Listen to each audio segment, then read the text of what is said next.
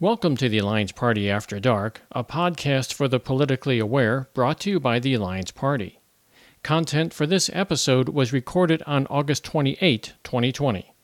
And a good evening to you. I'm Dan Schaefer, producer of the podcast. And this evening, we're doing things a bit different. This podcast was not recorded by the Alliance Party. Rather, we're rebroadcasting a webinar recorded on Friday, August 28. The webinar was presented by Fairvote and is entitled The Future of American Elections, Making Every Vote Count. David Daley, Fairvote's Senior Communications Fellow and author, moderates a panel of speakers including Neal Simon, Rebecca Chavez-Houck, and Joshua A. Douglas. You may recall that several episodes on the Alliance Party After Dark podcast have featured representatives from Fairvote. David Daley himself appeared on this podcast back on December 29th of last year. The Alliance Party views voting rights as a central concern of our democracy, so we are very happy to include Fairvote on the podcast whenever possible. The Alliance Party After Dark would like to emphasize that Fairvote is an independent organization that is not in any way associated with the Alliance Party. The rebroadcast of this event is not meant to imply that Fairvote endorses the Alliance Party. This rebroadcast is intended only as a way for the Alliance Party to make our listeners aware of Fairvote and the good works that it is doing for voters in the United States. So, without further delay, here's the webinar, The Future of American Elections, Making Every Vote Count, starting off with the voice of David Daley. Our three guests today approach the topic of electoral reform from three distinct but really fascinating perspectives. As a longtime lawmaker in a one-party state, as an independent candidate for office who literally ran against and up against a system in need of change, and one of the top election law experts in the nation who has thought deeply about the flaws in the system, but also more importantly, perhaps also chronicled the inspiring state and local reform victories that can leave us all feeling optimistic about possibilities of what we can accomplish together. Their starting places may be different, but I think what's really interesting about this panel today is that they all end in a pretty similar place. So I want to welcome Rebecca Chavez-Houck, a former Utah state representative who holds a BA in journalism and a master's of public administration, both from the University of Utah. She represented District 24, Salt Lake City, in the Utah House of Representatives from 2008 through 2018, focusing on public policy related to health and human services, as well as voter engagement and access. Neal Simon is a retired business executive and former independent candidate for a U.S. Senate seat in Maryland. He is the author of a terrific book, The Contract to Unite America, 10 Reforms to Reclaim Our Republic, which recounts stories from campaigns around the country, including his own, and provides specific and practical solutions for improving our government. Josh Douglas is a professor at the University of Kentucky, the J. David Rosenberg College of Law there. He teaches and researches election law and voting rights, civil procedure, constitutional law, and judicial decision-making. He is the author of another wonderful book, Vote for Us, How to Take Back Our Elections and Change the Future of Voting, a popular press book that provides hope and inspiration for the positive path forward on voting rights that we so dearly need. So welcome, everybody. Thank you again for joining us. Neal, I'd like to start with you, if I may.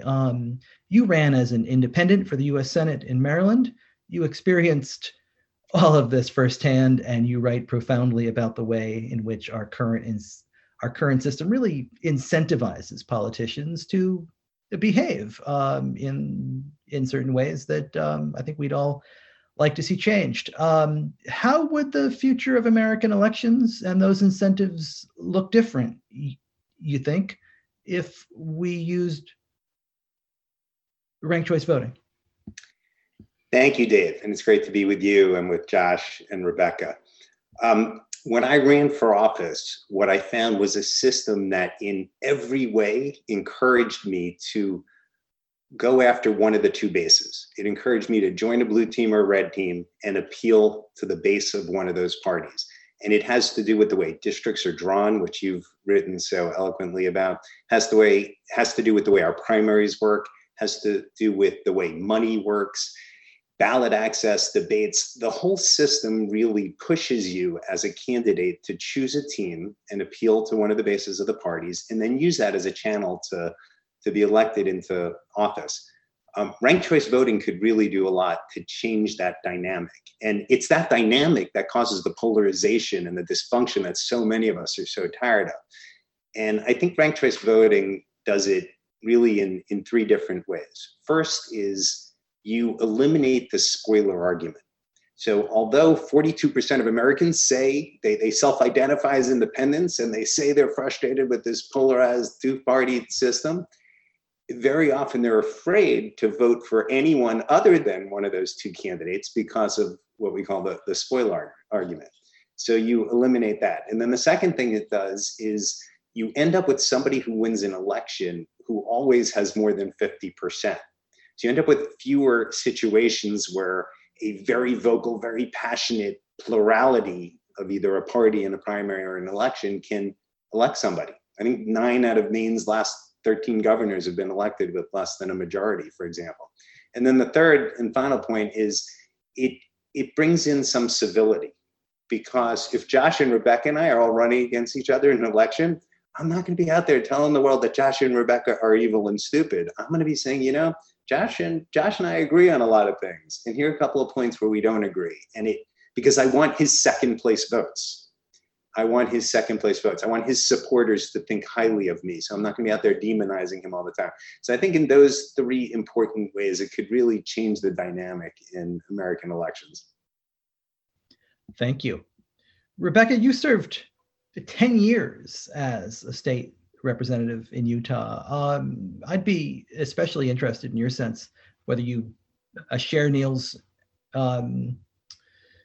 perspective on how RCV might re-incentivize candidates. But what I'd also really like to ask you about is how RCV might re-incentivize our legislative process. I mean, I wonder if you think that if we elected different kinds of candidates in a different way, it might then encourage them to behave in a different way once they're actually in office. Thank you for the question, and it was great to hear about Neal's experience, because I would say that especially with the party system that we have here in Utah, we have two pathways. I'll just give a little bit of lay of the land. Here in Utah, we have two pathways by which individuals can be placed on the ballot. One is through a convention caucus system, and that convention caucus system relies mostly on delegates who are elected at a neighborhood level to go to their party's convention to then elect individuals that will be placed on the ballot to represent their party. A few years ago, Utah passed legislation that allows individuals to also pursue being placed on their party's ballot by signature gathering. So they can get a petition and get signatures, and with a certain threshold can be placed on the ballot.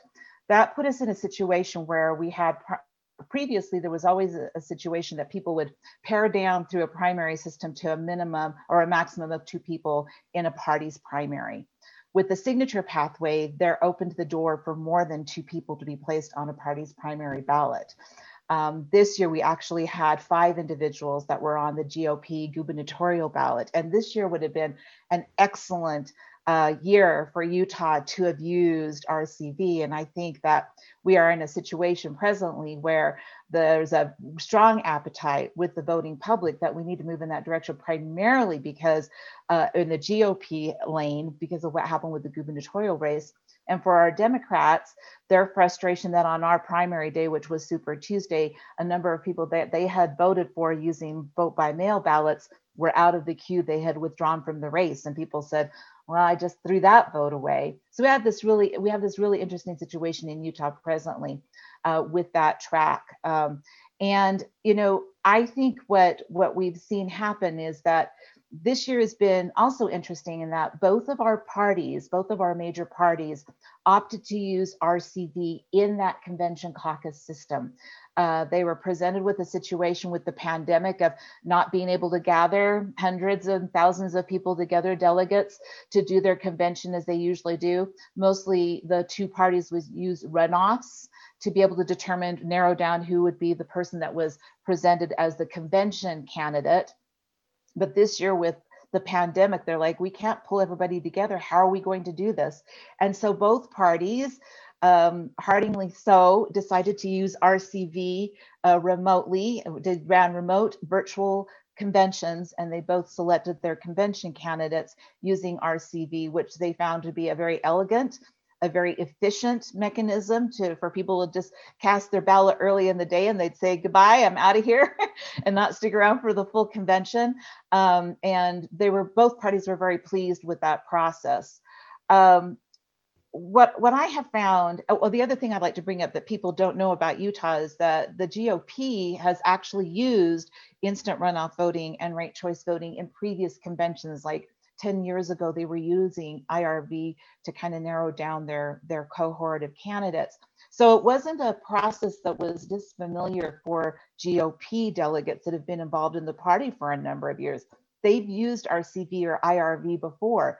So that wasn't something new. It was something a bit new for Democratic delegates and Democratic voters, but they're seeing where it provides them this opportunity to not feel that their vote has been thrown away.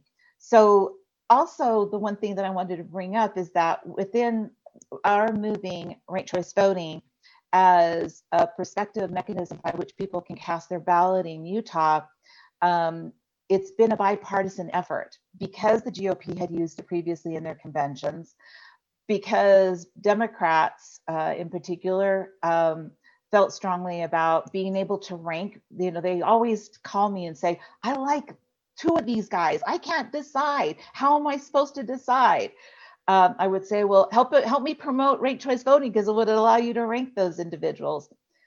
Lastly, kind of speaking to what Neal's experience is that what we're finding here in Utah, and I think that others will probably reinforce this with data and with what we're seeing that can be quantified, is that people aren't choosing parties.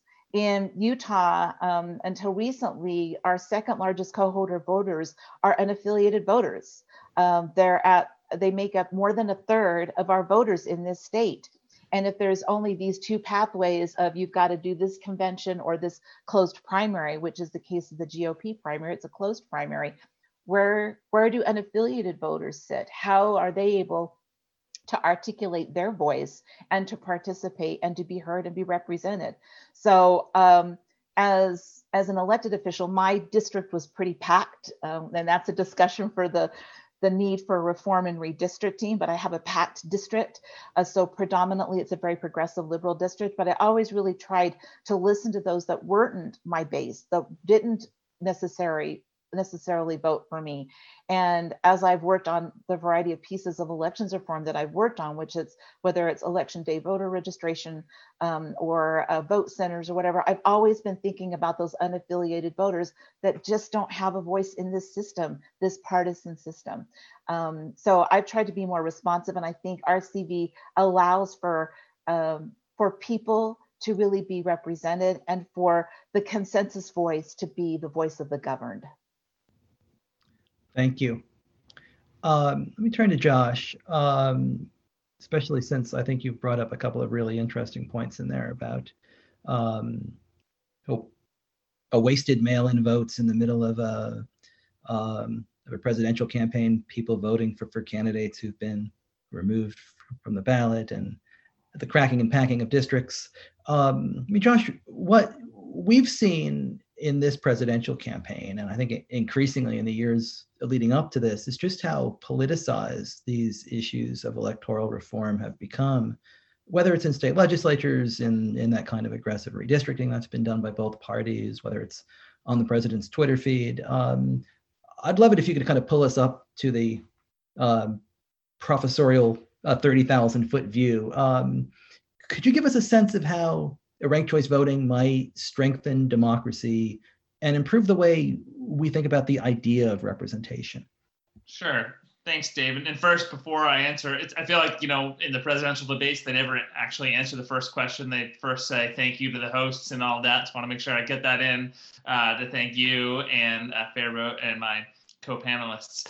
And by the way, Dave graciously mentioned the books by Neal and by me, but he's got 2 excellent books about democracy reform that you should also check out. So, I think about first our founding principles and our founding documents. And, one thing that the Declaration of Independence says is that we should have the consent of the governed. What does that mean, right? Now, at the Declaration of Independence time, the governed was everybody, but the consent was only white male property owners. And we've gone through this project over the years of expanding who can vote and who can participate. Now, it's full of fits and starts, right? And it's certainly not perfect. And yet there's an evolution that we see of ever more inclusiveness. And I see ranked choice voting as kind of part of that project toward greater inclusiveness in our democracy, because what it does is it allows people who otherwise feel like they have a wasted vote or their vote won't count to actually have a say in who becomes our elected officials and have a say in who can be the consent of the governed. In my book, Vote for Us, which I have right here, by the way, it looks like that. The chapter on ranked choice voting, I start by saying I love ice cream. I do love ice cream. And my favorite flavor is mint chocolate chip. But when I go to the ice cream shop, if they're out of mint chocolate chip, I don't just sulk away and not have ice cream, right? That would be crazy. I go to my second choice. We all have preferences. And why should I not get ice cream as opposed to get my second choice, even if my first choice is no longer available? And in reimagining what we mean by the consent of the governed, I think we have to take both a macro view in terms of our overall constitutional democracy and a more localized view. Because what we see in lots of ways in which we've expanded participation is that localities typically act first in whatever it is. So, we're celebrating the 100th anniversary of the 19th Amendment in women's suffrage. That started as a local movement. And in fact, many localities and several states allowed women to vote in school board elections or in local elections before eventually being allowed to vote in all elections through the 19th Amendment. And it really took that local push, that local drive for greater inclusivity, for a greater sense of the consent of the governed. And we see that with ranked choice voting as well. We used to use ranked choice voting or a form of it decades ago in cities like Cincinnati, but then it fell out of use, and then it kind of came back really starting in 2002 in San Francisco. And in many ways, it was thanks to a single individual who basically decided, we should find a new way to incorporate more people into our democracy to create the consent of the governed. And started advocating on the ground. And, he would go to bars and say, let's all rank our favorite beers to demonstrate how everyone has preferences. And it's not that hard. And so, I think when, you ask, how can it change from the 30,000 foot level? I think we have to think about our founding documents and that concept. What does it mean to have a fundamental right to vote? There's so many aspects. Rebecca mentioned redistricting. We can talk about voter registration issues. We can talk about who can vote, election day, mail-in voting, all these issues that go towards the project that really means the consent of the governed. And ranked choice voting is part and parcel of that, because what it does is it changes the incentive structures, as Neal was mentioning. It changes the scope of the campaign. It perhaps changes the way that legislators operate, as Rebecca mentioned, but I also think it changes the voters' incentives to actually show up. Because what do we ultimately want? We ultimately want the greatest participation possible, because our government, our democracy, is only as good as those who participate in it by showing up and voting. And ranked choice voting has all of the various virtues and benefits, but it also leads to greater participation because people feel like their voice does actually matter. So when you ask me for my kind of academic professorial view, it's at the 30,000 foot level about that founding declaration, that founding concept, but it's also about the ground level effects of getting this passed in various communities, and then it can spread as it already has been spreading. I am ready to vote for us. I'm ready to vote for both of you. I mean, this is inspiring. You guys are terrific. Once again, I want to remind everybody that you can leave your questions in the Q&A or the chat box below, and we'll get to them in just a few minutes. I just want to go around this amazing group one more time and maybe zero in on some of the specific places where ranked choice voting might transform our elections, where it might have the greatest impact, and then we'll move on to all of your questions. Neal, your book zeroes in on this extreme binary trap that our politics in so many ways has kind of found ourselves caught in. You've got candidates representing bases of both parties. They're elected in low turnout primaries, and then they're running in uncompetitive districts weighted to one side or the other.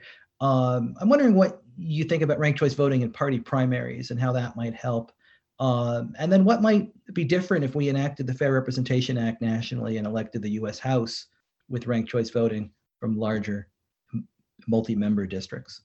Sure. So first, with the primaries, because we have these systems where the person with the most votes wins, regardless of if there were 7 candidates and they got 28%, and that was the most, they still win. When you have a system like that, it enables a small, passionate plurality to take control of that election.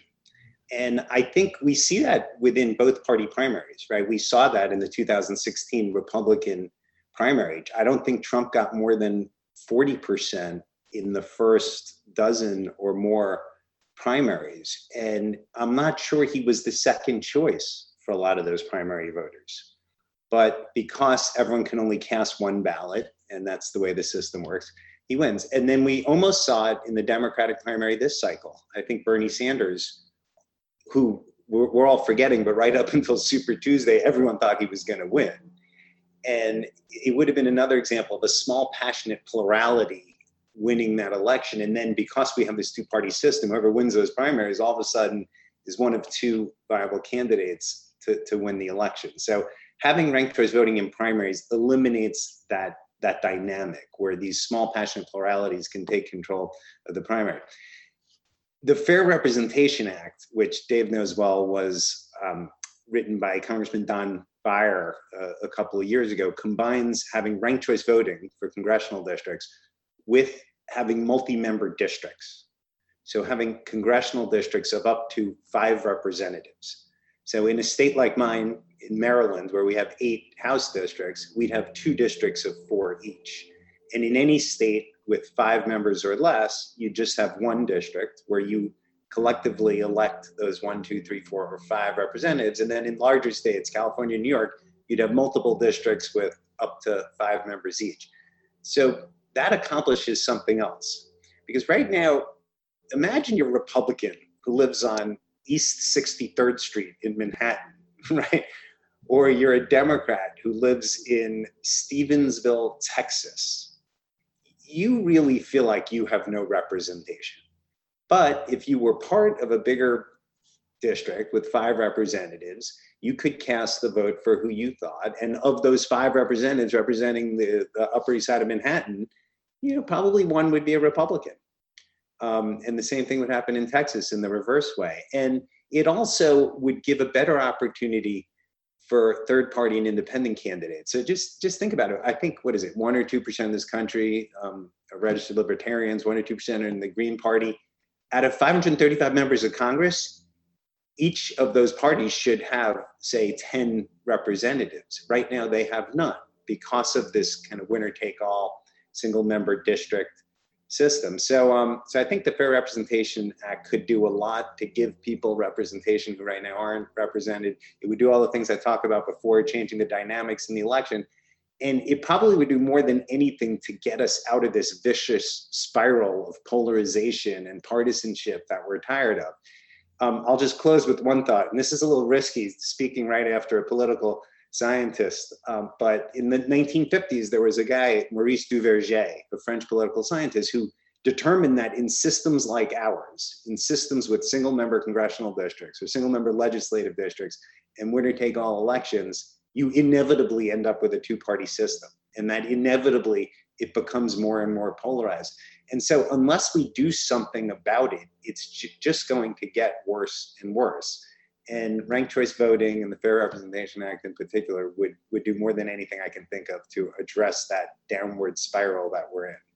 Josh, we are heading towards a 2024 cycle that could have open presidential seats on both sides. You could have a contest on the Democratic and the Republican side in 2024 under lots of different circumstances. We had those record fields that Neal was talking about in 2016 on the Republican side and in 2020 on the Democratic side. Have you been thinking about reforms that might play into a fairer presidential nomination process in 2024, and where would ranked choice voting fit amongst those ideas? Yeah, I mean, there's lots of reforms that I'd love to see, both in the short term and the long term. And ranked choice voting, I think, certainly could help the presidential nomination process for the very reason that you mentioned in your, I think it was in your introduction, when you explained how, you had all of these basically wasted votes of people who voted early through mail-in balloting, and then their candidate of choice dropped out. And if you had a ranked choice ballot for the presidential contest, then if a candidate drops out of the race, your second choice would still make a difference in that particular state's primary. But I have to be honest that I think the prospect and the hope for ranked choice voting is actually better at the local level still. And so proponents of this reform should focus more on state and local adoption than for the presidential election. I could list off a whole slew of reforms that I think are more viable to actually pass for the 2024 presidential election season, and perhaps would have a greater impact. And those all would be about kind of who can vote. We can talk about open versus closed primaries. We can talk about reforms both on the judicial side, with courts recognizing the power of state constitutions and what they say about protecting the right to vote and invoking those to ensure that our process is more open for people to participate. I think those could have a greater impact in the presidential election process. I also think just the prospect of having ranked choice voting pass for presidential elections is much harder, even in the span of 4 years, without a lot more success stories among localities in other states. But what we see with ranked choice voting is that it started, the modern era, as I mentioned earlier, started in San Francisco. Then it started to spread to lots of other places, Portland, Maine, the Twin Cities. And now you had enough support that it went statewide in Maine as well. And now we've only had, I think, one congressional election with ranked choice voting in Maine. So I think we need to see additional elections statewide, and then additional states pass ranked choice voting for their state elections and maybe congressional elections before you'd actually see real changes for the presidential primary process.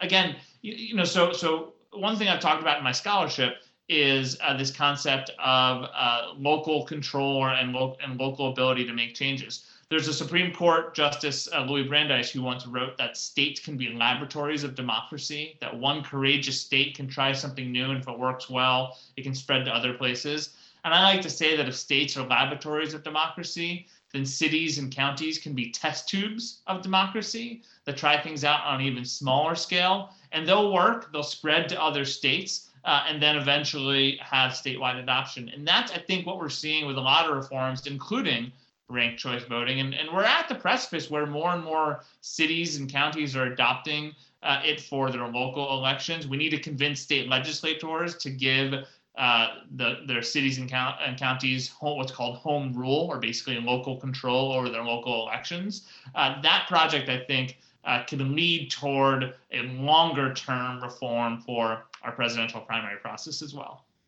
Rebecca, the polarization that Neal and Josh have been talking about, it seems so difficult to defeat. I mean, there's the famous Jerry Seinfeld joke about how when we root for baseball teams, we're really just rooting for a jersey, for laundry. And you've got so many Americans who are rooting for sort of team red, for a team blue, and we've lost the ability to even talk to one another. There's not a single reform that can go ahead and fix this, and it's all so reinforced by partisan media, by social media, by complex cultural identity questions. But in Utah, Republicans, conservatives, a lot of Democrats, very much on board with RCV. You've got a governor who said kind things about it. You have worked across the aisle with Republican lawmakers on RCV bills during your tenure in the House. What have you found that Republicans like about this fix, and what do you think that says about perhaps the power of RCV to maybe bridge some of these divides in our politics? Well, as I mentioned initially, that the GOP here in Utah was familiar with RCV at their local level. So, I mean, in terms of their party elections, so very familiar with it. And in fact, my colleague, Representative Mark Roberts, who is very, very conservative, almost toward the libertarian end of the ideological spectrum, and then myself, we're the ones that were the two co-sponsors of our legislation here in Utah. So for him, it was the plurality issue. He just really felt very strongly about the fact that individuals shouldn't be elected by less than the majority. Just felt really strongly about that. For me, it was, the options about, if you liked a group of candidates and you just couldn't make that decision, you wanted your voice to count, you want your vote to count. And as I mentioned earlier, where do those unaffiliated voters fit in the whole scheme of things? I wanted to dovetail a bit on what Josh said about things starting at a local level. So, when I ran my bill in 2017, I made it very all-encompassing, a general RCV for all levels of elections, and everybody just kind of freaked out. It's like, oh my gosh, what is she doing? But when you do that, then you can kind of bring people to the table and say, well, if you don't want it for all elections, why don't we start it as a municipal pilot? Let's let those cities give this a try. Let's test it out. It's just like Josh said, let's let them be those test tubes to figure that out. And so in 2018, Mark Roberts ran that municipal pilot program. And so we were able to get that. So it was permissive for cities at their own level. The city council has to vote, mayor has to support moving forward in that direction, passing a resolution saying that they're intending to run RCV elections. Biggest challenge we've run into here in Utah is that our clerks, the elections administrator, the county clerks, there's only one that's willing to do the RCV administration. The others do not want to. So there's a bit of firewall that we're running into that we're working on, that it really takes all of those constituents at the city level, the county level, statewide to say, no, this is the way we want to do things. We want to change. And with the one county clerk in Utah County that said she'd be willing to do that, you had two cities last year with the municipal pilot in 2019 that gave it a try. Both Vineyard and Payson cities did it. I noticed somebody posed a question on polling.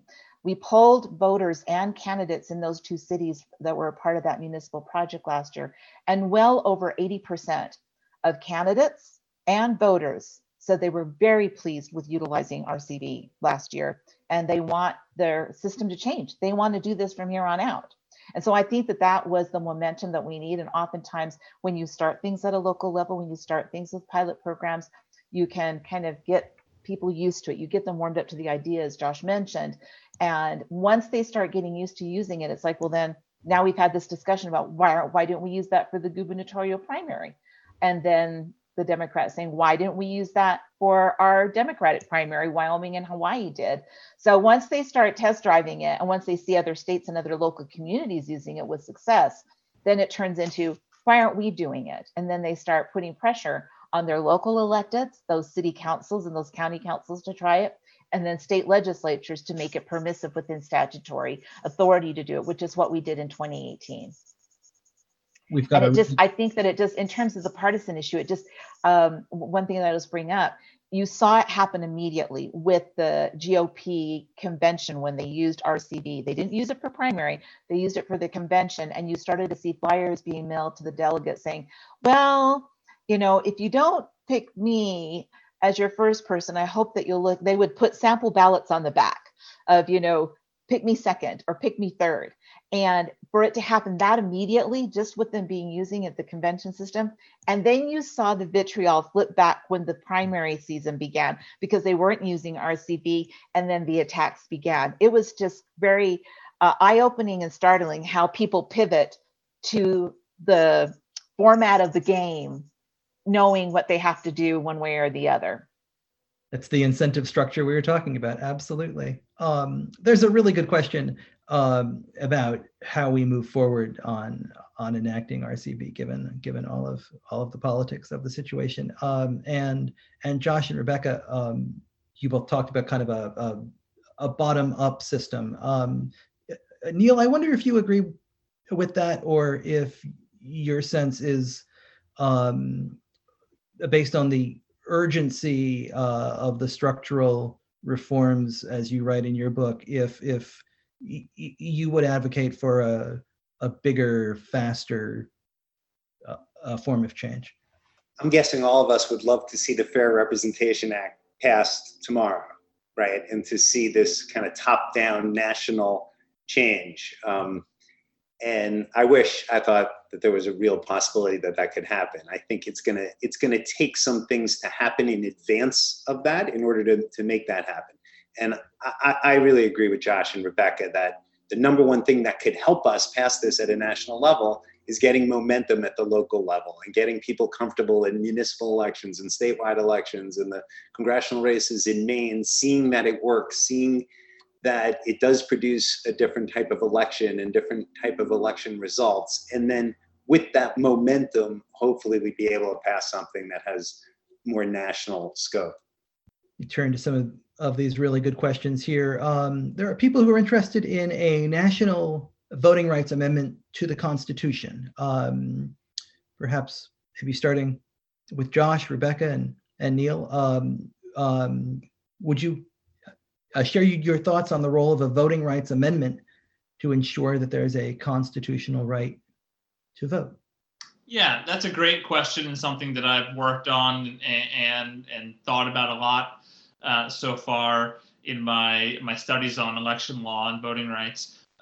So the U.S. Constitution protects the right to vote, but only through the Equal Protection Clause. So it's essentially the Supreme Court has interpreted the Equal Protection Clause to require equality in voting. And then there's a handful of amendments that say that states cannot deny the right to vote on the basis of certain characteristics, race, sex, inability to pay a poll tax, and age. And as I mentioned, though, almost every state constitution affirmatively grants the right to vote to the state citizens. So the state constitutions have language like all citizens of the state shall be qualified voters, etc.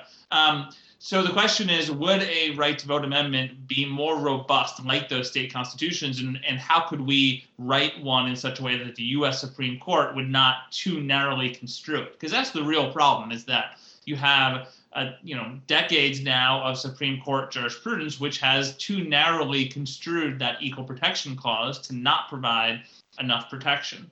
And so, the key is, what would the language say? I'm fully in support of a constitutional amendment to the U.S. Constitution to more robustly protect the right to vote, but it has to be crafted in such a way that would ensure the U.S. Supreme Court can't basically toss it aside and apply the same type of case law that it has for the Equal Protection Clause. But I do encourage you all to think about and look into what the state constitutions in your state says, and encourage state judges to robustly protect the state constitutional right to vote, because those, by their terms, by their very language, are more robust or more protective of the right to vote than the U.S. Constitution. And so some lawyers have had a lot of success challenging things like voter ID requirements under state constitutions, saying, look, our language goes beyond the U.S. Constitution. So you don't have to follow the U.S. Supreme Court case law on the right to vote. You can craft case law at the state level under the state constitution that is more robust. Rebecca, Neal, did you have any? Jump in? What I would speak to, I don't know exactly how it would be framed, but I'll tell you one of the challenges I've run into in running elections reform legislation at the state level here in Utah, because we don't have anything enshrined in our US Constitution that really expressly says that citizens have a right to vote.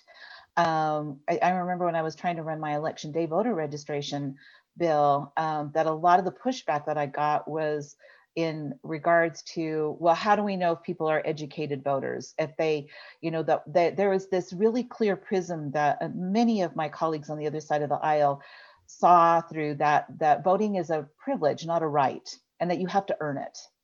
And you earn it in a variety of ways. One of them being knowing how to register to vote and checking up on your registration and making sure that it hasn't been that it was that that you're on the rolls and everything like that. And so that was one area that that was a sticking point for us. I see voting as a right. They saw it as a privilege that needed to be earned. And I think that really enshrining voting as a right for citizens within the Constitution, even as basic as that, would, for me, open a lot of doors for some of these reforms and provide the courts that litmus tests by which they can kind of look through some of the various pieces of legislation that are often imposed and passed at a local level that impede individuals' right to vote. Again, I don't have a deep legal background, but just at the basic level of what I ran into when I was trying to run legislation here, to open doors, to take down walls, to really allow voters as much access as possible to the ballot box. That was the one thing I ran into, is this very clear distinction of perspective of voting being a right versus a privilege. We have a couple of really good questions on the partisanship and politicization of election reform, RCV in general. Do you all have advice and thoughts on how we keep these issues of a democracy to be values and ideals that we can all get behind, even in the midst of such a polarized and politicized political environment? Well, let me piggyback on something that Rebecca just said that I think ties to this question as well, which is anyone who is touting that the line of voting is a privilege instead of a right simply wants to suppress the votes of those who they think are not going to vote for their side. I mean, it is a political trope that has zero relevance in the understanding of what a democracy is. There's, you can also bring in that we live in a republic, not a democracy. Those two things are exactly the same when it comes to the way in which our governmental structure exists. I mean, no one truly wants a democracy in the purely theoretical form of the term, which is that everyone has to vote on every single issue whatsoever. We have a representative democracy, and we've always had a representative democracy. And voting has always been a right to those to whom we grant it to as a society. And it again was, simply white male property owners at the founding, but no one suggested that those individuals, once we decided they were of the right characteristics to enjoy voting, it had to jump through any additional hoops, that they had to demonstrate that they had earned this so-called privilege. So I think one thing we have to do is push back against that completely false notion of this concept that someone has to do something to earn the right. The second thing I think we have to do is that it is true that ranked choice voting and a lot of other pro-voting reforms have been enjoyed more by or supported more by one political party over the other. But there are good government individuals on the other side as well, and we need to promote them as much as possible to champion and demonstrate how we're working across the aisle. Kentucky, my state, just came out with a great plan for voting for the November election, a bipartisan agreement between the Democratic governor and the Republican Secretary of State. And I'll be the first to say that our Republican Secretary of State is a voting rights champion in the way in which he's approached many of these issues. At the same time, he's also promoted a voter ID law, which I oppose. But in the grand scheme of things, he listened with respect to that voter ID law. He listened and agreed with meaningful changes to the law to ease the burdens. And in a macro level, he has been a voting rights champion because he wants to protect democracy. And I think we need to promote and tout individuals like that to demonstrate that you're either pro-democracy or you're anti-democracy. Which one do you want to be on? Which side do you want to be on? Dave, I'll chime in. So I think if we want these reforms to be passed on a bipartisan basis, which, by the way, is critically important if you want them to be lasting and to have buy-in from the whole American public and to have them not viewed as a tool that one party used to change the rules of elections to their benefit, which I think is super important, right? That we pass them on a bipartisan basis.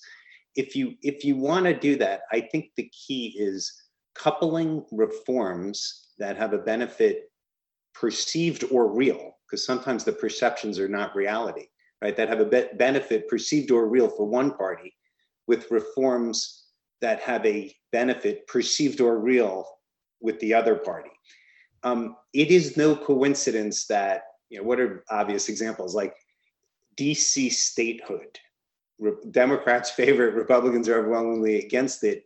There's a lot of partisan motivation there. But at the same time, the voices that are calling for redoing the way we count the Electoral College or have representation right now, because of the Senate, small states have more representation than they would be due if it was purely based on population.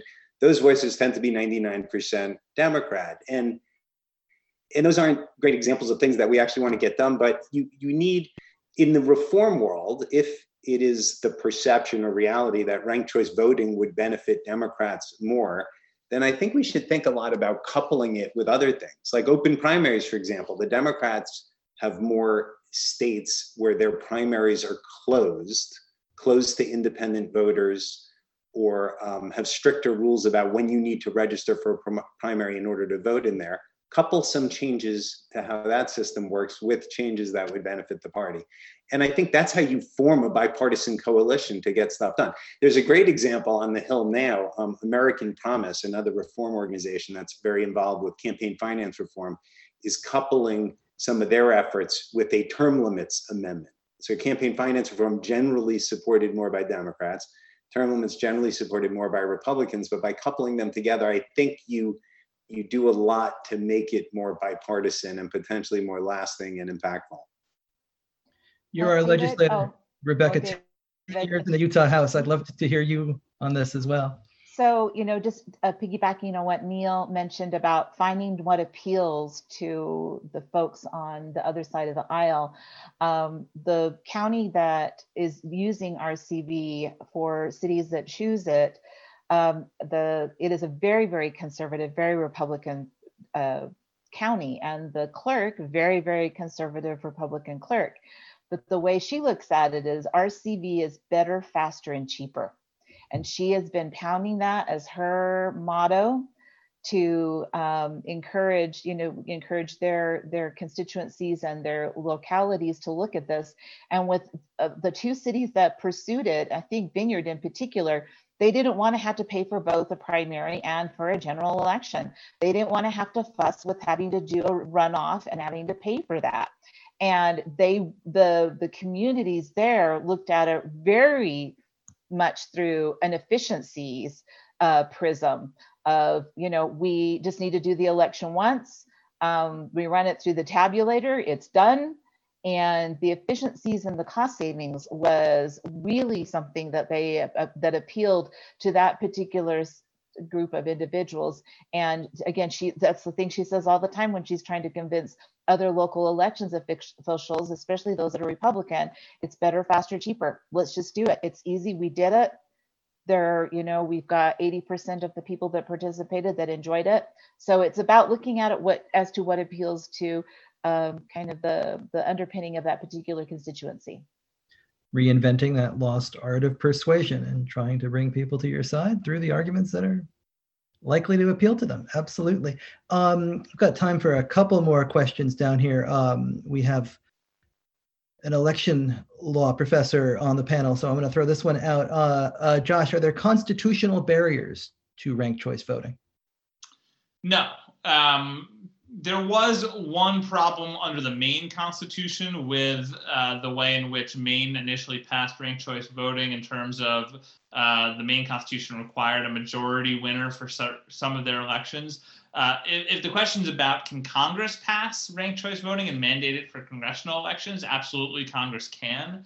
What the U.S. Constitution says is that states have the first cut, essentially, at running elections for Congress, but that Congress can, quote, alter or amend those regulations.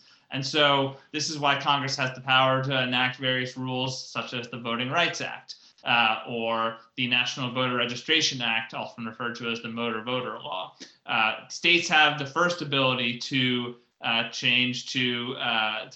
first ability to craft their election rules as they see fit. But again, Congress has constitutional authority to decide that it wants a different rule for the way in which congressional elections are run. Again, there may be some state constitutional amendments or state constitutional problems in certain states, like we saw in Maine, but I think those are fairly minimal, and Maine was still able to successfully have ranked choice voting for congressional elections, still consistent with the state constitution. We have a question on the kind of resistance that you sometimes hear from RCV about everyday voters and how you respond to it. Josh, we heard your response about ice cream, which I wholeheartedly endorse, especially in the middle of a pandemic. There's been too much ice cream, and it has not mattered which flavor. Rebecca, as you work with legislators and you're pushing ranked choice voting, what do you hear as far as objections, and how do you counter those? I think the one that that kind of continues to rear its ugly head every time we start to move things forward, although we've had really great success over the last couple of years. And I do think that goes to the fact that the GOP was using it locally, and they are a supermajority in the state. And actually, when I was trying to run it my first year, our Democrats were very unfamiliar with it. And when they heard that the GOP had been using it in their conventions, are like, what are you doing? What is this new thing that you're carting out? They were really perplexed and trying to figure out what's the backstory? Why do the Republicans like it? We don't want to support it. And so it took a little bit of persuading, but there were a number of folks on the progressive side of our party that were real devotees of RCV. So there was that. The one that I keep hearing frequently is the notion of the one person, one vote, and that it takes away from the one person, one vote. And I'm noticing that what happened with Maine just in the last couple of days, it continues to be their argument. But we have a few very staunch folks on the conservative side that are really suspect or suspicious of RCV, and they cart that pony out every once in a while as to, it's not really one person, one vote. You're giving people a second chance. And so I would say that's probably the one that I hear most frequently. And the other one that the clerks keep bringing up, which really kind of irritates me, is that people won't understand how to do it. You're going to have to spend a whole bunch of money educating individuals on how to do it. And I think that our case studies, our pilot in Vineyard and Payson disprove that. I think they got one call or one complaint from one voter, and everybody else just loved it. So there's those. Those are the two. And let me just add that the one person, one vote argument is just not a strong constitutional argument. That doctrine comes from redistricting law, where basically every district that is drawn to create different districts has to have equal population. In ranked choice voting, one vote gets counted for every ballot. It just might not be the first choice on the ballot. It might be the second. And every court that has faced that one person, one vote type challenge has wholeheartedly rejected it.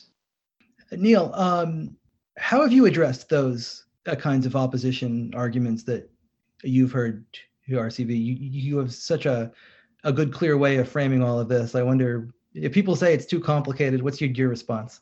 I have 10 reforms in my book, and they're all supported by at least 60% of Americans, and the most popular ones are in the 80s. Ranked choice voting is generally in the 60s when people understand what it is, meaning that in the 60% of Americans support it.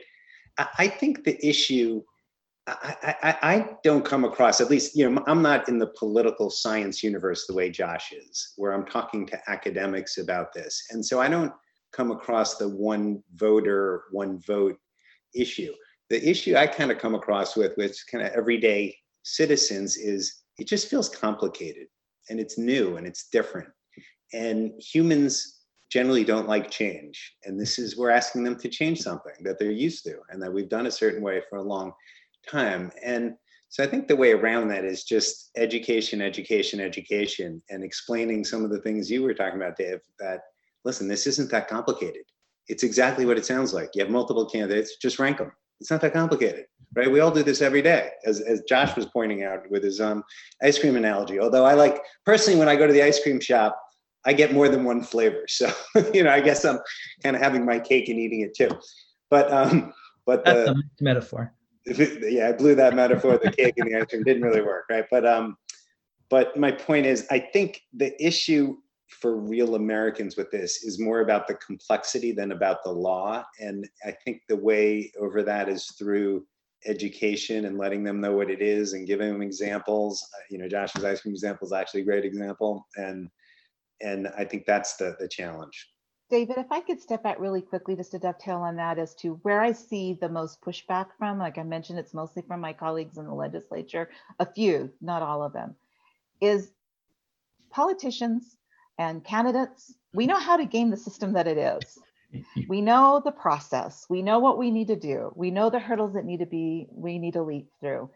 And with this, because it's new, it's like, okay, so how am I supposed to do an election? How am I supposed to do a campaign? And so I think that the pushback is more about, I know how to win this way. And this is putting me in a position that I don't know how I'm going to win, And so I think that's more of the familiarity, but not just a familiarity or a hesitancy to change on the part of candidates and incumbents. It's more about, I know how to game this system. I know how to use it to my advantage. And with RCV, the advantage isn't to the incumbent and it's not to the candidate, it's to the voter. And it takes us back to the very beginning of this discussion. It's turning elections and how we've done campaigning and who's in charge on its head.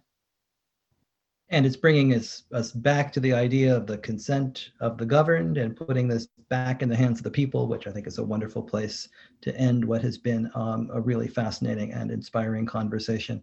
My thanks to Neal, to Josh, to Rebecca. I want to plug their books once again. Josh's book, Vote for Us, How to Take Back Our Elections and Change the Future of Voting. Neal's book, The Contract to Unite America, 10 Reforms to Reclaim Our Republic.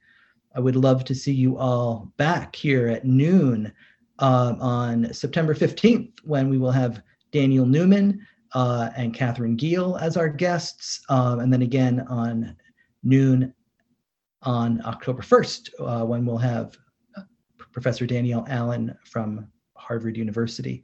And then on our Twitter and Facebook and Instagrams, you will see all of our future events on this. My thanks once again to all of you for joining us and to this terrific panel. And we thank you very much for your support and your interest in Fairvote and ranked choice voting. Thanks, everybody. We've been listening to the webinar, The Future of American Elections, Making Every Vote Count, presented by Fairvote. This webinar was recorded on Friday, August 28, 2020. If you would like more information on Fairvote, please visit their website at fairvote.org. All one word, no hyphens, no underscores, simply fairvote.org. Again, the Alliance Party After Dark would like to emphasize that Fairvote is an independent organization that is not in any way associated with the Alliance Party. The rebroadcast of this event is not meant to imply that Fairvote endorses the Alliance Party. This rebroadcast is intended only as a way for the Alliance Party to make our listeners aware of Fairvote and the good works that it is doing for voters in the United States. And thank you for tuning in to the Alliance Party After Dark podcast. Please consider subscribing to this podcast so that you don't miss any episodes. Each week we'll bring you interesting topics from the Alliance Party. You may subscribe on iTunes, Google, or Spotify. Also, keep in mind that the podcast has a Twitter page at Alliance On Air. And if you have any suggestions for future topics or suggestions for people we might interview in a future podcast, please drop us an email at podcast@theallianceparty.com. Again, that's podcast@theallianceparty.com. The Alliance Party is all one word, no hyphens, no underscores. Views expressed in this podcast do not necessarily reflect those of the Alliance Party. This podcast is a production of the Alliance Party, a decades-long movement of fiscally conservative, moderate, accountable, and reasoned independents, former Democrats, former Republicans, and alienated voters who demand that our elected officials work in the spirit of nonpartisanship for all constituents and provide a better future for our country. This podcast was made possible by your donations to the Alliance Party. If you'd like to join the Alliance Party, visit our website at theallianceparty.com. Drop in, see what we're all about, and get involved. Volunteer your time, make a donation, submit an article or blog, or run for office. We'd love to hear from you. I'm Dan Schaefer, producer of the Alliance Party After Dark, and on behalf of everyone at the Alliance Party, have a wonderful evening, a great week ahead, and we hope you drop in for our next show. Be safe, be aware, and please take care of yourself and those around you.